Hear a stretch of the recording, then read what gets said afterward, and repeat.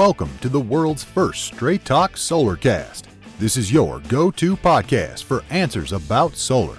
Brought to you by Solar Harmonics in Northern California, who invite their customers to own their energy by purchasing a solar panel system for their home, business, or farm. Each episode, we discuss questions facing people making the decision to go solar. The solutions to your questions are given to you straight by one of the leading experts in the solar industry, Jamie Duran, president of Solar Harmonics. Feel free to search our library for answers to questions that you're facing when considering solar. And now, here's Adam Duran, our host with the questions, and Jamie Duran, our solar expert with Straight Talk Solarcast. Hey, Jamie, how's it going in sunny California today? It is exactly how you said, sunny and cool, which is surprisingly, this is when solar power has the best generation. Woo! Okay. So time to buy another car for me. Yeah, I heard you just got another Chevy Volt. Oh, yeah. We have now 2 Volts running in our garage, powered up at any moment, ready to take me anywhere. Well, you know what that means. More solar. More solar. Yes. Yeah. Did you know that heat and electricity are not friends? So when it's cool and sunny, that is the best time for solar generation. I did know that. I All did. right. All right. Maybe just in case. Well, it's a good thing you're listening to what I say all the time. I have no choice.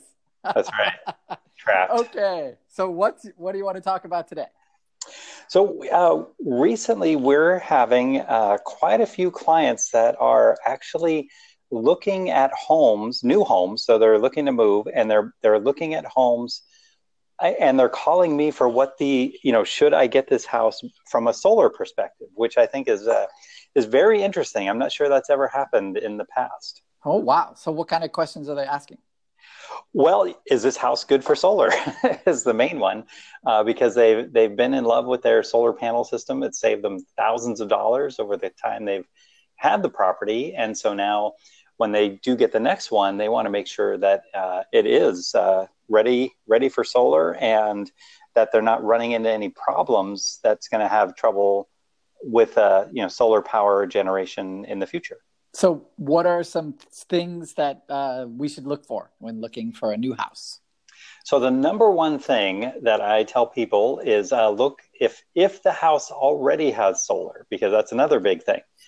And not a lot of real estate agents are aware of, they just think it has solar. And so the main thing to check, is this a solar lease? Ooh. Because many times with solar leases, the new buyer can take on the loan payment. It's a lease payment, but it's a lien. And a lot of times that lien is 4 or 5 times more than what it would cost if they would have just bought the solar panel system outright. Wow.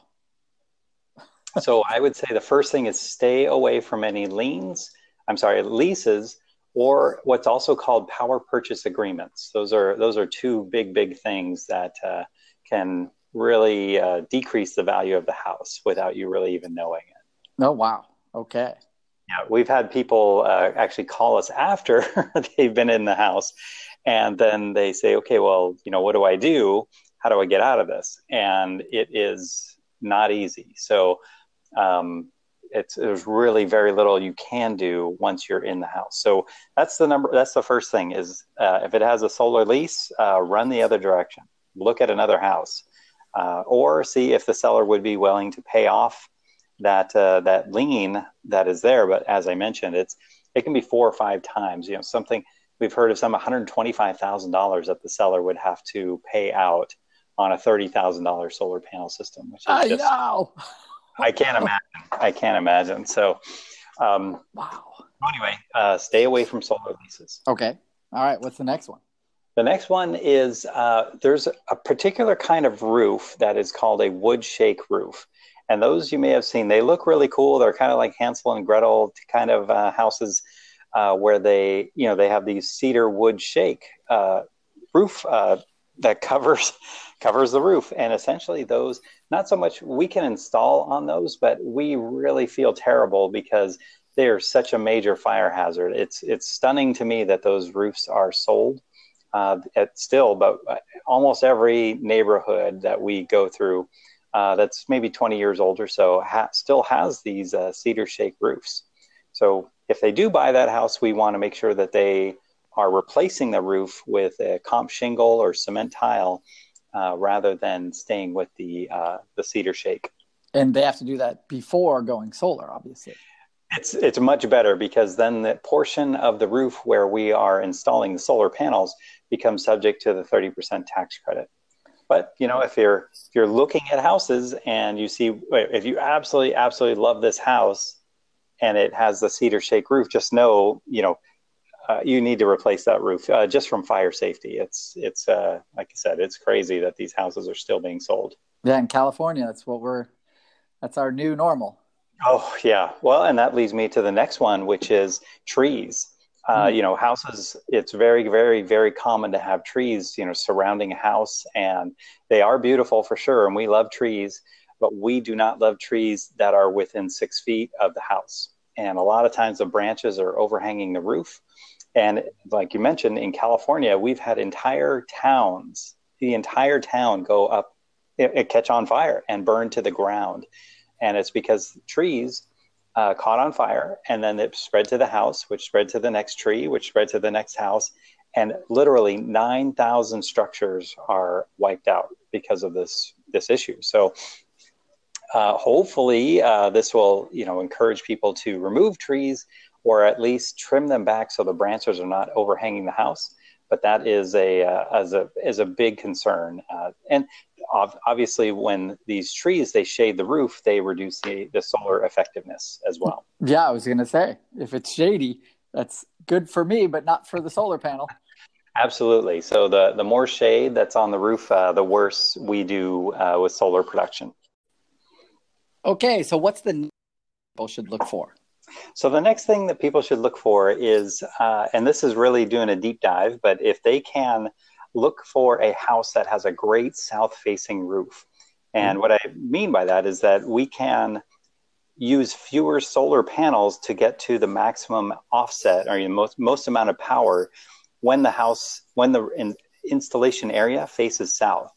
So at the potential of looking at homes going forward, just put those houses, you can go ahead and search for them on Google Earth or Google Maps, and you can zoom in and you can see what the south roof is.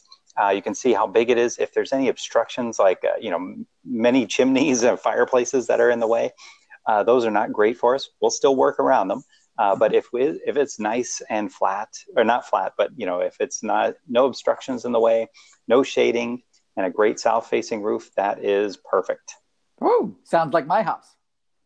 Yeah, yours is really good, except I think you have some trees in the way, right? No trees. Not on that side.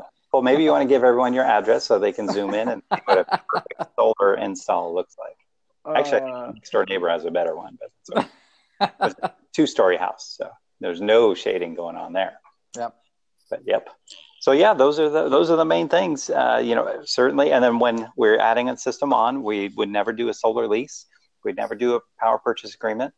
And then we try and stay away from the property assessed clean energy, or PACE loans. And actually, another super cool thing is there are now mortgages that have realized that solar definitely adds value to the home. So a new home buyer can actually add the cost of a solar panel system into their first mortgage. And so, financially, it's not a great idea, but, to pay for some, the solar panel system will break even in California anyway, 4 to 6 years. But then if they're, it's be better to do a home equity line of credit to pay for it. But there are now loans that will include the cost of solar into the first mortgage. Cool. Awesome. Yep. It's very cool. And then to determine the system size, we're kind of asking the previous owner if they can provide their electricity usage and costs, so we can design the system to give the new home buyer an idea of what to look for when they are looking for a new home. Wow. All right, Jamie, that's great. Any final thoughts before we wrap things up for today? No, I think, solar is always changing, always something going on. So I really appreciate that we're able to do this podcast and update people on, update the listeners on what's happening in the world of solar power. Yeah, I agree wholeheartedly.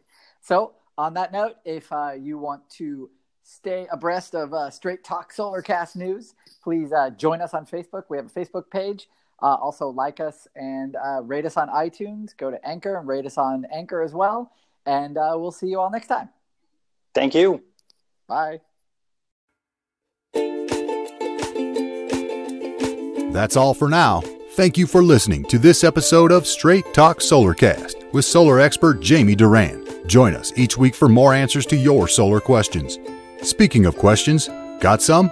Email us at solarcast@solarharmonics.com and we'll be sure to give you an answer in an upcoming episode. This episode of Straight Talk Solarcast is brought to you by Solar Harmonics, the leading solar energy developer in Northern California, who invite you to own your energy. Visit them on the web at www.solarharmonics.com.